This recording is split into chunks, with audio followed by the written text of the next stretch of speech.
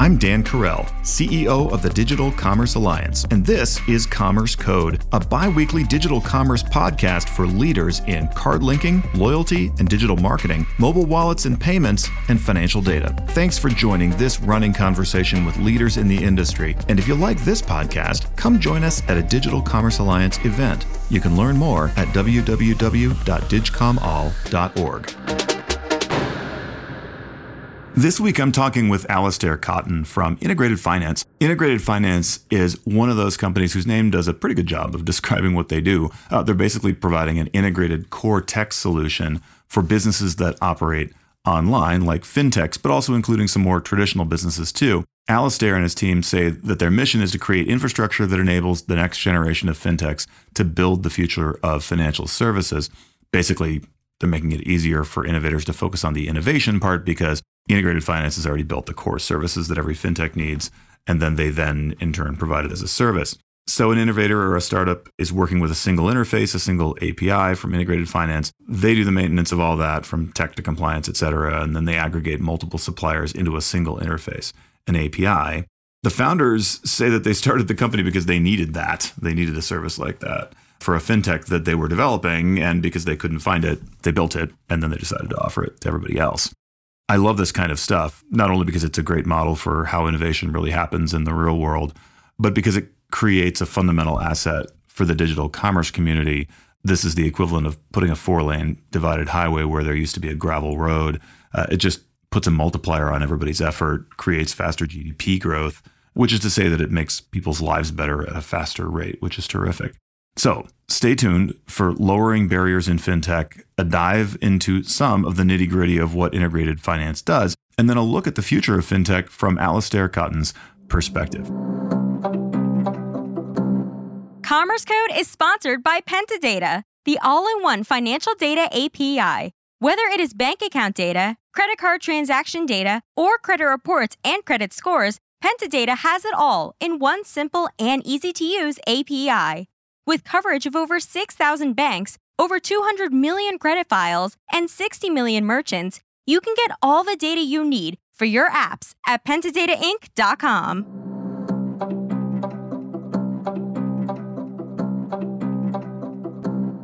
Alistair, thank you for joining us on Commerce Code. Really excited to have this conversation with you. Where are you joining us from? I'm here from sunny London, Dan. Thank you for asking. Well, very good. Well, look, we are here to talk about integrated finance and what you're doing there, to my way of thinking, to kind of democratize access to financial technology. This is something that I think thematically software has sort of done, or an arc that software has run in many different industries. In other words, it starts off being expensive and complex, and then entrepreneurs and innovators like you come along and say, hey, let's make this more accessible to a broader range of folks. So thematically, in my mind, that's kind of what you're doing and what we're talking about. But I'd love to hear in your words, what is the thing you've created with Integrated Finance, and what is it meant to do?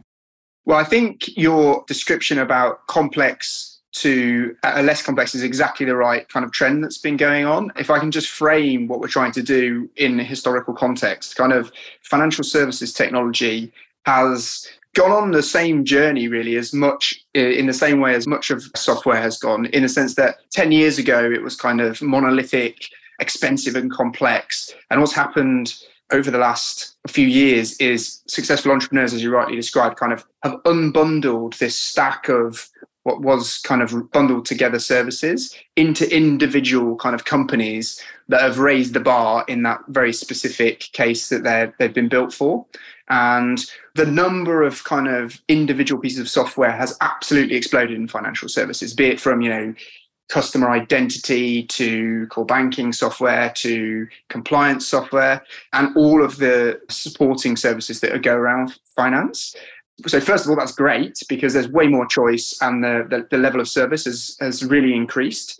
And that brought the cost to someone trying to create a financial services business down to a degree. What's really happened alongside that, and this is the technology driving it really, is that there's been an explosion of these firms and the APIs that kind of power them. And that kind of puts quite a big load from a technological perspective on someone building something in the financial services space. And so what was kind of a very expensive piece of software is now 10 pieces of software, which is great and individually much less expensive than the bundled together piece.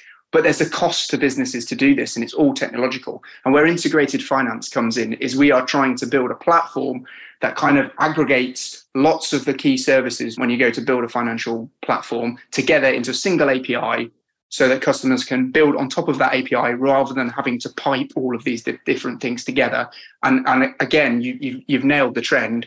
This is kind of the next logical step in reducing the cost of building financial services businesses in the long run, making them easily piped together. And we do that by offering our platform in the background that kind of does the piping for our customers so that they can focus on building all of the customer touch points, which is so important in differentiating their product. This might not be a good analogy, but I'm kind of imagining like a stereo receiver that you can just plug all kinds, or maybe like better yet, a CPU that with a ton of USB ports that you can sort of plug different peripherals into. So you're kind of dealing with one thing. I think that's right. You could even probably say a universal plug, something like that, something that you take on holiday with you to make sure that your electrics work in a different plug country. So imagining, and just because I think this might be a reasonably typical person listening to Commerce Code, and it might even describe the host. Imagine somebody who understands finance pretty well, but technology sort of mileage varies, right? And so in plain English, what would you say are, the 3 to 5 most common critical pieces of software, as you've described it, that companies, that fintechs need to be able to work with, but maybe would struggle to have to deal with them all separately. And so they're, so to speak, the things that are being plugged into that common platform you guys are building. You can kind of describe what we do as creating bank accounts for our customers. And that is made up of a couple of different kind of key pieces of infrastructure, which is the physical, bank account itself, which is an endpoint on a network like ACH or Faster Payments or something, usually a set of numbers. There's a card that you would attach to that bank account so that you could spend money. And then at the start of that journey, you need to be able to onboard your customers within the local regulations. So there's software that helps you do that really, really, really well and really simply. And then once your customers are making transactions, you need to make sure that they're not paying the wrong sorts of people, that they're not, spending way more than they suggested they would, et cetera, et cetera. So it's really cards and bank accounts and then the compliance at either end of that process that we bring together in a platform for our customers. And then as you scale up your business, your financial services business, you'll plug in a bank in a new geography or someone that gives you the ability to convert currencies. And again, we help you slot those new services in seamlessly so you don't have to constantly invest in your back-end infrastructure. Got it. I think of the fintech world as being just incredibly both active and diverse, right, in terms of the different kinds of organizations. So curious what would be the typical kinds of fintechs that you find are kind of most, in need of or most attracted to what you're able to provide? We serve a few different use cases, and I would say they're always trying to embed banking into whatever they've built.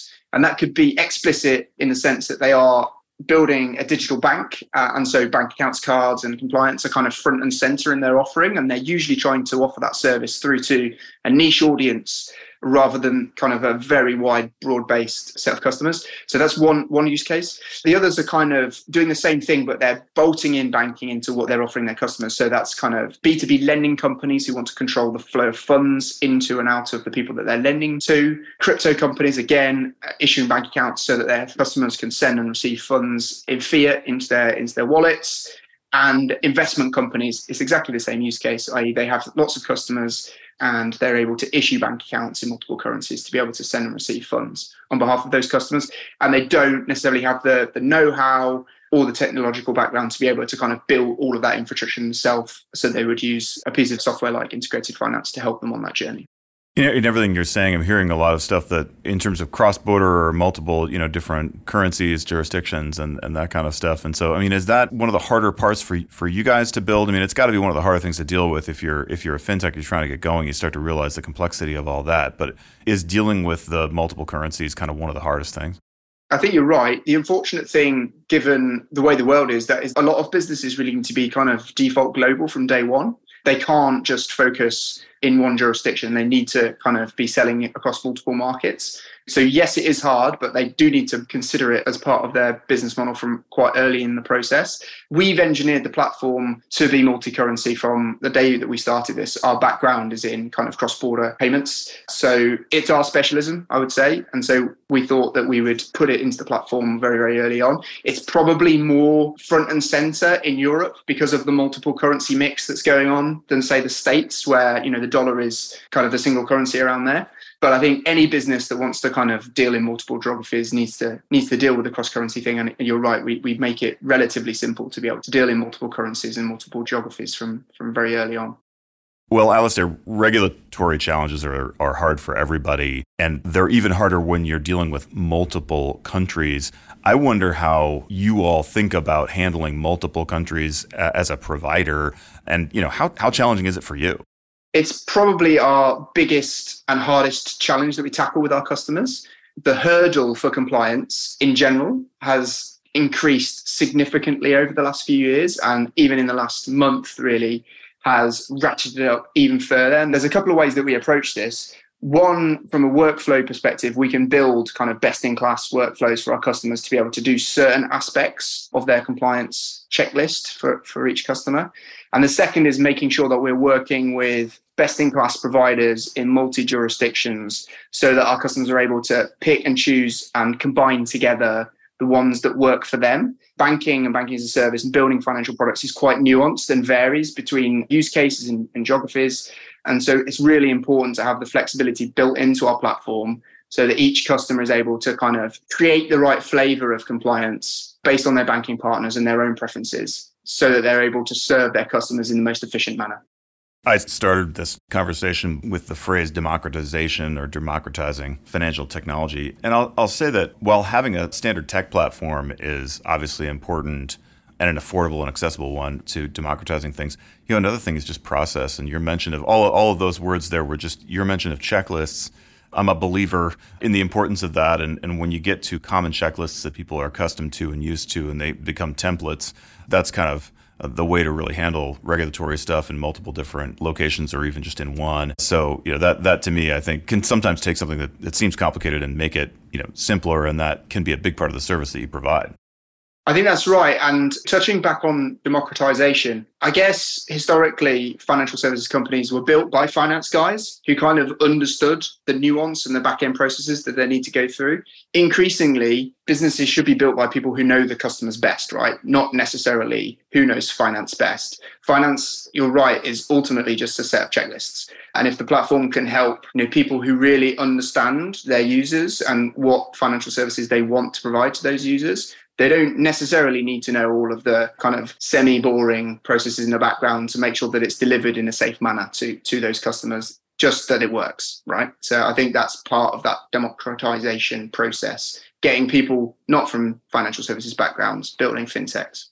I feel like we've laid out more or less what you guys are doing. And the interesting thing with anything like this, of course, is to try and think forward about what's the impact of it. How does it impact the market? How does it change the competitive landscape? And so I'm going to just rattle off some different, categories. And then I'd be interested to get a feel from you of, where are we as we make the technology that underpins being able to compete in the marketplace? As you all and others make that stuff more available, what happens here? So neobanks, different kinds of lending and credit, crypto, I'm in conversation with these different kinds of, companies every day, right? Just sitting in the middle of this stuff, and investment companies, embedded finance, embedded banking, all of that. Such an explosion of that activity, even though it's still relatively, I think, early in terms of making the underlying technology easy to use, highly accessible, affordable, et cetera. And you guys are part of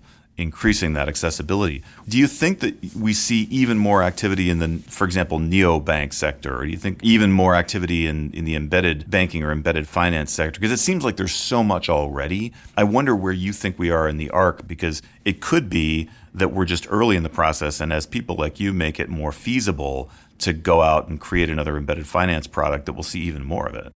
So my kind of long-term view is we are at the start of kind of a fragmentation. So if I start at the end, or where I kind of see the market going, is and we have a little bit of this, going on already, is that financial services will go away from being delivered by financial services companies directly to the end user. And by that, I mean you logging into your bank and seeing your balance, or logging into TransferWise to make a cross-border payment. Like I see that going away completely, but not the service itself. The service will be embedded into the platforms where we spend all our time, right? So that could be, I can pay you via WhatsApp, I could get a credit card from Apple, and it's all within my phone. That's the kind of the direction of travel. So financial services being delivered in the background into systems where, humans like to spend all their time.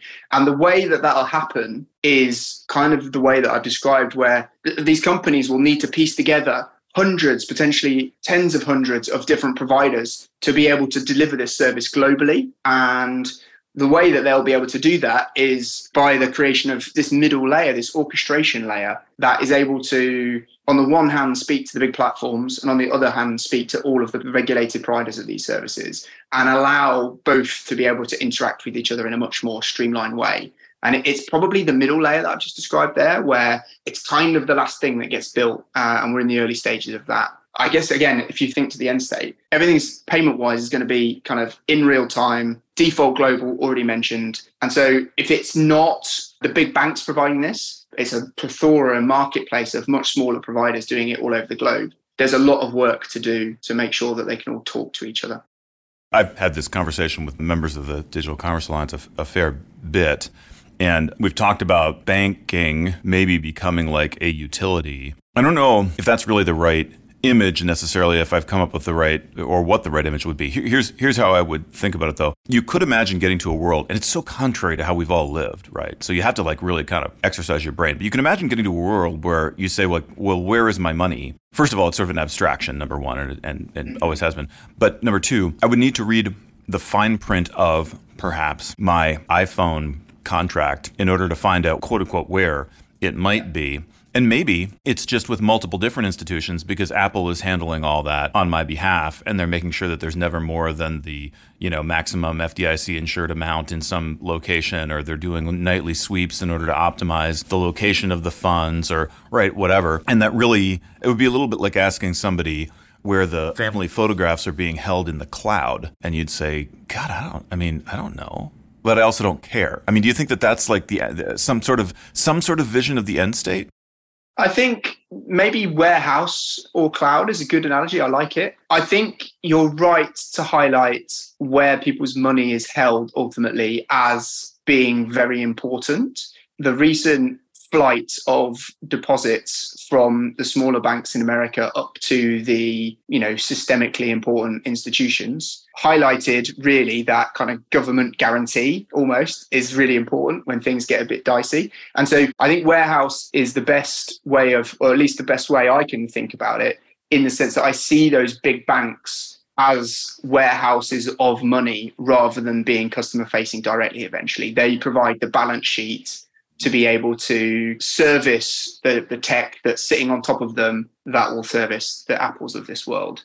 Yeah, well, and as we just discovered, the government definitely doesn't have everybody's back unless it absolutely does, except for they're not going to do it always, but they probably will. So yeah, that's where yeah, no, it is very interesting, right? And you kind of think, well, if you had a flexible enough, so for example, as I kind of conjectured, you could have a world where you say, look, on an automated basis, the service somebody is providing to me is to make sure that, because look, the FDIC might just decide that they're only going to insure, $50,000, but it wouldn't even make any difference at that point, because if you had the thing automatically just sweeping between different utility warehouse providers, right, they would just make sure that no warehouse ever had more than $50,000 in any given account. And then at that point, you'd look at the whole thing and say, okay, so in effect, the government is backstopping everything just because of how it's been. So I think you could imagine a world where regulation and the actual practices in the sector, because of fluid IT perhaps, might be sort of in a race with each other, and that's pretty easy to imagine that developing. But again, what you guys are doing is making it, I guess, easier for an innovator to have an idea, right? Somebody's working at Visa, they've got all the experience, they've got all the knowledge, and they're kind of deciding hey,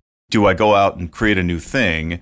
And you all are selling them the shovels and buckets and other kinds of stuff necessary to go do their work and do it easily and affordably, is how I kind of think about it.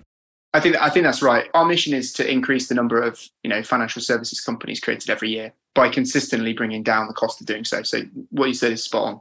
That's a pretty cool way of thinking about that's a simple way, and I think an effective way of thinking about your mission, right? Just increase the activity levels. It is a marketplace. I think as hard as it is to explain to people now, perhaps especially young people, how sort of money works or like how economics works. I think it's gonna be really hard to explain to our grandkids how it used to work. Because I don't know where we're going to be then, but it might seem hard to understand why things were the way they were. Let's say for the bulk of the 20th century. I think that's right. And going back to the utility kind of analogy, you can see the different railroads almost of, fiat money, crypto, central bank digital currencies kind of all running in parallel at the moment, but they're going to converge over time. And I think interoperability between all these forms of money will be another feature of the next 5 years, I would say. So much wider adoption and acceptance of all these different types of private and public created money. That has I'll resist the temptation to talk big picture public policy stuff about the significance of, U.S. dollar transactions versus other things. But I'll flag that, I guess, which is to say that one of the things that preserves the global order right now is the sort of the oil dollar kind of relationship and the fact that so much stuff is there. So I think that's an interesting thing to tag. We maybe have you once you've succeeded in contributing to the destabilization of the entire world order, Alistair, we'll have you back on. We could talk about how that went for you. But I think it's super closer, I think, to what we normally talk about at DCA in terms of just the companies we're dealing with. It is remarkable to think, to me, that you could, I hope, imagine a world where I can earn points at, a bundle of different, like Starbucks or it's whatever, but like those are fungible enough. And maybe Web3 helps that to happen. Maybe it relates to crypto. Maybe it relates to Bitcoin. I don't know. And that allows even more innovation. But it feels to me like it will make it harder to maybe earn a profit for certain players, maybe the traditional banks, if it just becomes that chaotic. I don't know what your vision is or what your view is of how soon we are going to get there to having these different kinds of currencies really, really transacting, not just like on the margins, but closer to the center of how people spend.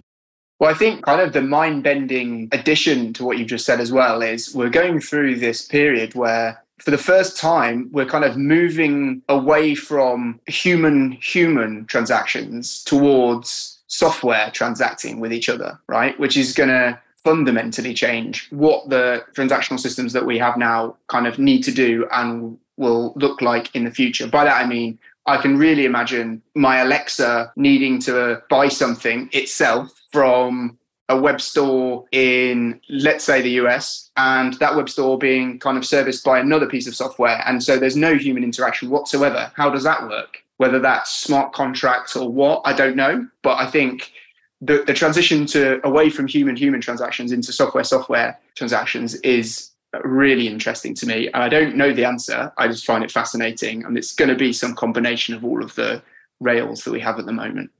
As crazy as that sounds, it also sounds right. Almost as crazy as the fact that I haven't even been here for the last 20 minutes. You've just been interviewed by ChatGPT with like a voice automation thing.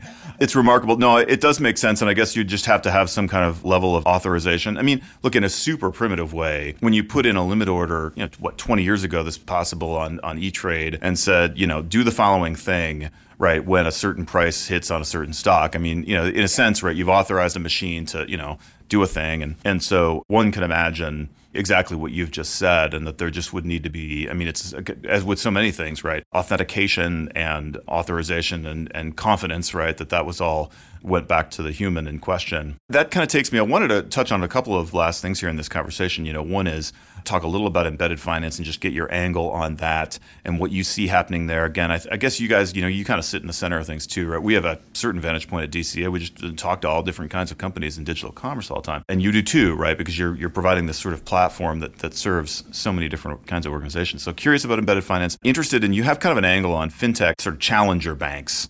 And personalization. We talk about personalization a lot because many of the companies we work with really are in that sort of tailoring and kind of business. So I want to hit that. But let me just start with embedded finance. I mean, that's I don't want to call it a buzzword. I mean, it's a powerful idea. It's true. But I think a lot of times the sense in which it's sort of a buzzword is sometimes it gets used, and I'm not totally clear on exactly what people mean by it sometimes, even though I think we all know kind of what it means. What do you think is the next phase or the next thing that's exciting to you that's going to be happening in embedded finance? Like, where do you think this goes in the next couple of years? So I think the first thing to say about embedded finance is it's definitely a buzzword. It has been around for a long time. In the UK, for example, a big retailer, Tesco, had a bank all powered by pieces of software, typical embedded finance use case. And it goes back to the democratization piece. It's just the costs of any firm wanting to embed financial services into its core offering. It's just the cost is dramatically lower and the choice is way wider than it was even 2 years ago. I think it's still in its infancy. And I think you touched on the personalization piece as well, which is really important. The people that want to do embedded finance or wanting to embed these products into their services, really, the average size firm is decreasing. And I think that's to do with the internet, basically. They're serving a niche rather than the masses, and they need to do it incredibly well.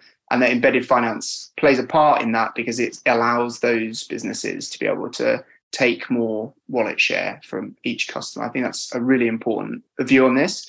That said, I think the big opportunity for embedded finance is weirdly around automation. So I think it's definitely in the larger companies as they kind of transform their products away. I'm thinking in-car payments. I'm thinking travel companies that would be traditionally booking hotel rooms, offering, best-in-class travel cards, all those sorts of things. And alongside that, aggregators being able to piece together all these different financial services so that a customer doesn't have to have 27 different bank cards in their back pocket as well. So I think they're probably the big opportunities that I see.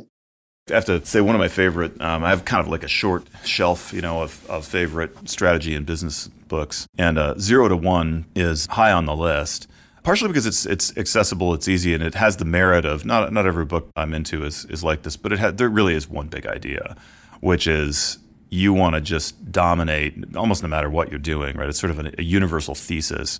You want to dominate a really narrow space to start with, right? You don't enter the popcorn market and say, hey, we're going to be the biggest popcorn company in the world. You go like salted caramel popcorn only, right? And then you become the salted caramel popcorn king of Chicago and then work your way out from there. And you might end up dominating all packaged foods when you're done. But the point is that you start narrow and you go wide. So I guess all of that is a wind up to saying, I got to believe that when the challenger fintech comes in and says, hey, we're going to do this cool thing, and maybe it is tailored and it's an embedded and it's a smaller market, the long-term goal almost has to be, if they go public especially, right, the long-term structure of it has to be, okay, and then we're going to take out adjacencies, then we're going to go through a period in the market of these things merging, and I don't know, they have to get bigger, right? And so I wonder if this is just the first step in that evolutionary process where you come back to larger scale organizations.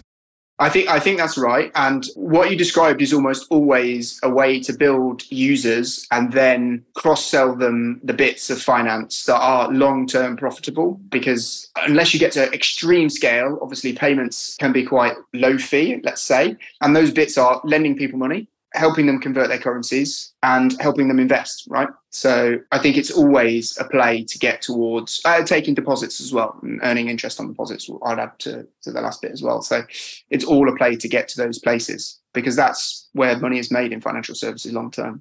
This comes back. So the last point being taking deposits, earning interest, like the fundamental magic of finance as it's existed for some hundreds of years. That gets you into, though, the regulated space with prudential regulation and other things, where I think some of the play for at least some fintechs is to try and dance around that and say, how do we avoid that regulatory constraint? Am I right to say then that what you guys and similar providers, and I say that just assuming that other people either will come in or compete or whatever, right? It's just how the market is. But that what you guys are providing is the ability for them to say, well, no, maybe we can take deposits and maybe it's okay if we're regulated because the compliance with or dealing with that kind of regulatory burden isn't maybe that burdensome anymore because a company like Integrated Finance is sort of doing some stuff that makes us less afraid of that. I mean, is that what you think is going to happen? Is that what you see happening? Yeah, I think another way to describe it would be that we give companies that do need a license a lever to be able to do more with much less. And so instead of having a team of 7 compliance people, they can harness the technology to be able to do it with 2. And you're right, feel more comfortable kind of stepping into the regulated space, one from a kind of workflow and operational perspective, but also from a cost perspective, not only from a software element, but also from a human element as well. You don't need necessarily teams and teams of people to deal with this if the software is able to do the heavy lifting for you. When I said it might be difficult to explain to our grandkids why banking was the way it was, to the extent that actually, the first reason, Alistair, it's going to be difficult is because they're not going to be the least bit interested in hearing us rant about it, but you and I will be probably doing that anyway. And so number one, it'll be hard to explain to them because they won't care. But no, what I really had in mind was, why would you need to fill an office tower with humans in order to do this thing? That doesn't seem like it would require that many humans. And of course, it only seems that way until you get involved and you start to realize like how complex it is. But by then, of course, the software one hopes, will have managed away a lot of that complexity or simplified it, et cetera. And so that was really what I had in mind, right? Was why is it that, number one, so many people have to do their thing in order to make this thing happen? And number two, why that sector would tend to aggregate up into a handful of very huge organizations that were, that had like the vast majority of deposits in the world. And that to me is the thing that I think will be different in 50 years or whatever, 50, I'll be 100 in 50 years, I got to say. So maybe I'm 35 years when I'm talking to my grandkids about this. And so that's what I think will be different. But that's what I had in mind was the promise of what you guys are doing is to allow people to focus on creative, cool innovation as opposed to just the machinery of compliance and tech and all that. Trust is absolutely at the heart of everything financial, as you know. I work very close to the Bank of England building, which is incredibly impressive structure and was built to engender trust, I'm assuming, because it's, no one's ever going to get in there. High walls, gated off, big doors. Store the gold there, it will be safe. And I don't think the trust element will ever go away. I think it's decreasing. And it goes actually, this is a super interesting point about the Apple product that they just launched in terms of, are we passing a point here where Apple has more trust? I'm more happy to have my money with Apple than I am to have it with JP Morgan. I don't know the answer, but it feels like the first kind of break from, the big banks being incredibly trustworthy towards, different players having the same levels of trust and so the ability to store people's money en masse. Trust will be a great conversation for maybe the next time we talk. We can put a tape flag on that one because I think that's a whole podcast unto itself and a super interesting one. So we can review the trust barometer data before we maybe record that sometime in the future. Alistair, it's been a pleasure. We've gotten into some mechanics and gotten our hands dirty in some tech stuff, but also had some fun with philosophical and, as you said, I think mind-bending considerations for the future. Best of luck with your work. I hope that you allow other people to create some mind-bending stuff for all of us, and best of luck with it. I'll see you next time I'm back in London, I hope. Thank you, Dan.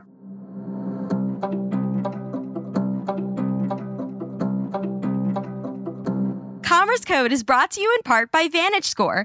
9 of the top 10 banks and over 3,000 leading banks and fintechs use VantageScore to predict and manage repayment risk.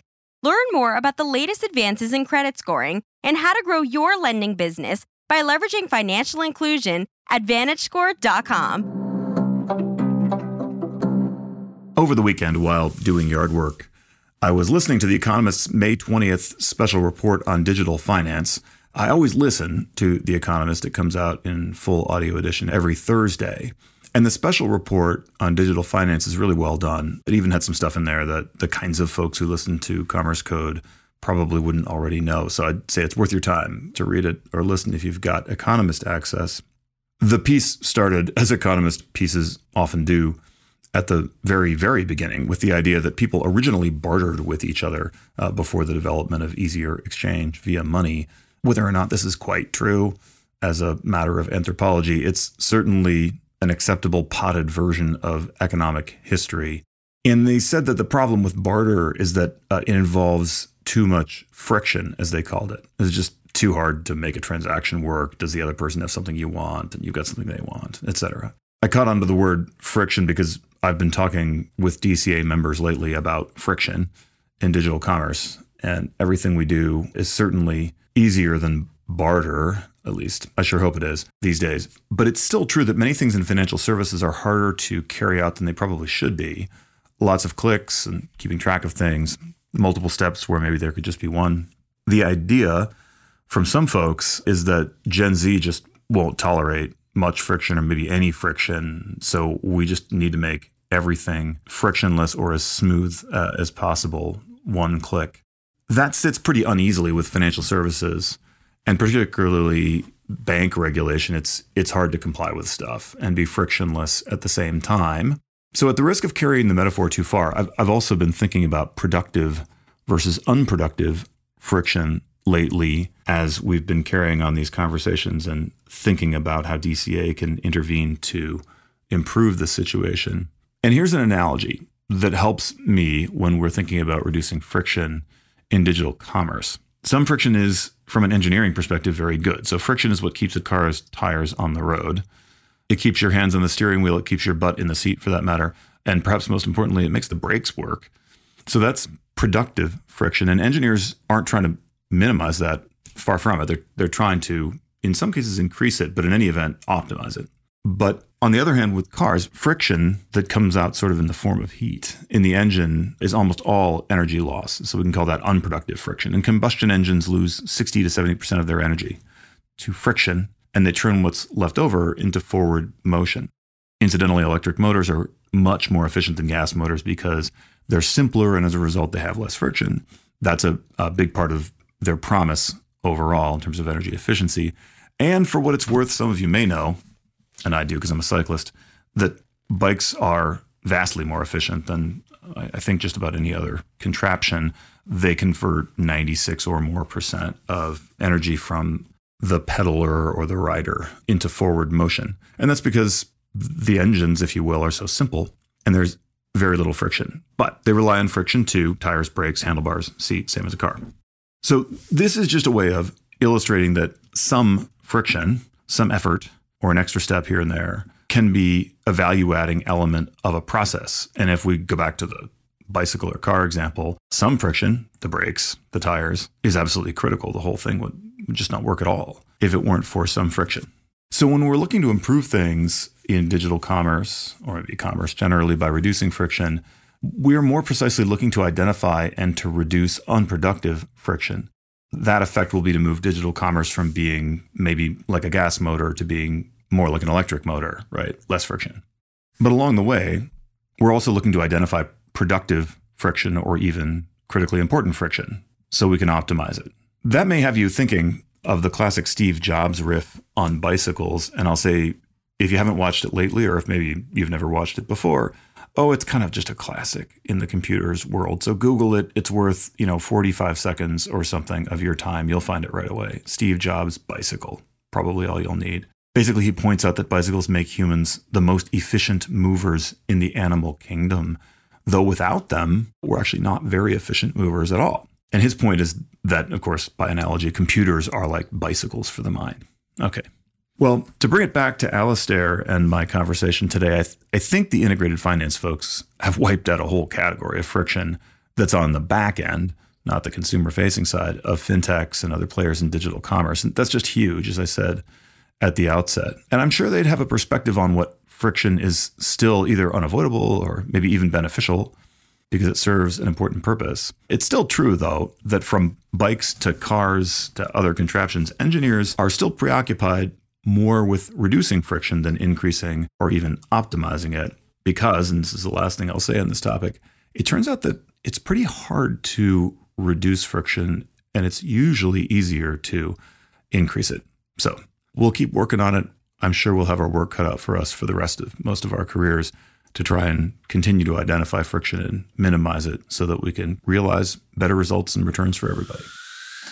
Commerce Code is a bi-weekly podcast bringing you conversations with executives who are leading the way in digital commerce. If you like Commerce Code, your company should join the Digital Commerce Alliance and become part of our mission of advancing trade for good through standard setting, industry networking, conferences, and best practice sharing. Check out our website at www.digcomall.org. On behalf of DCA, have a great week.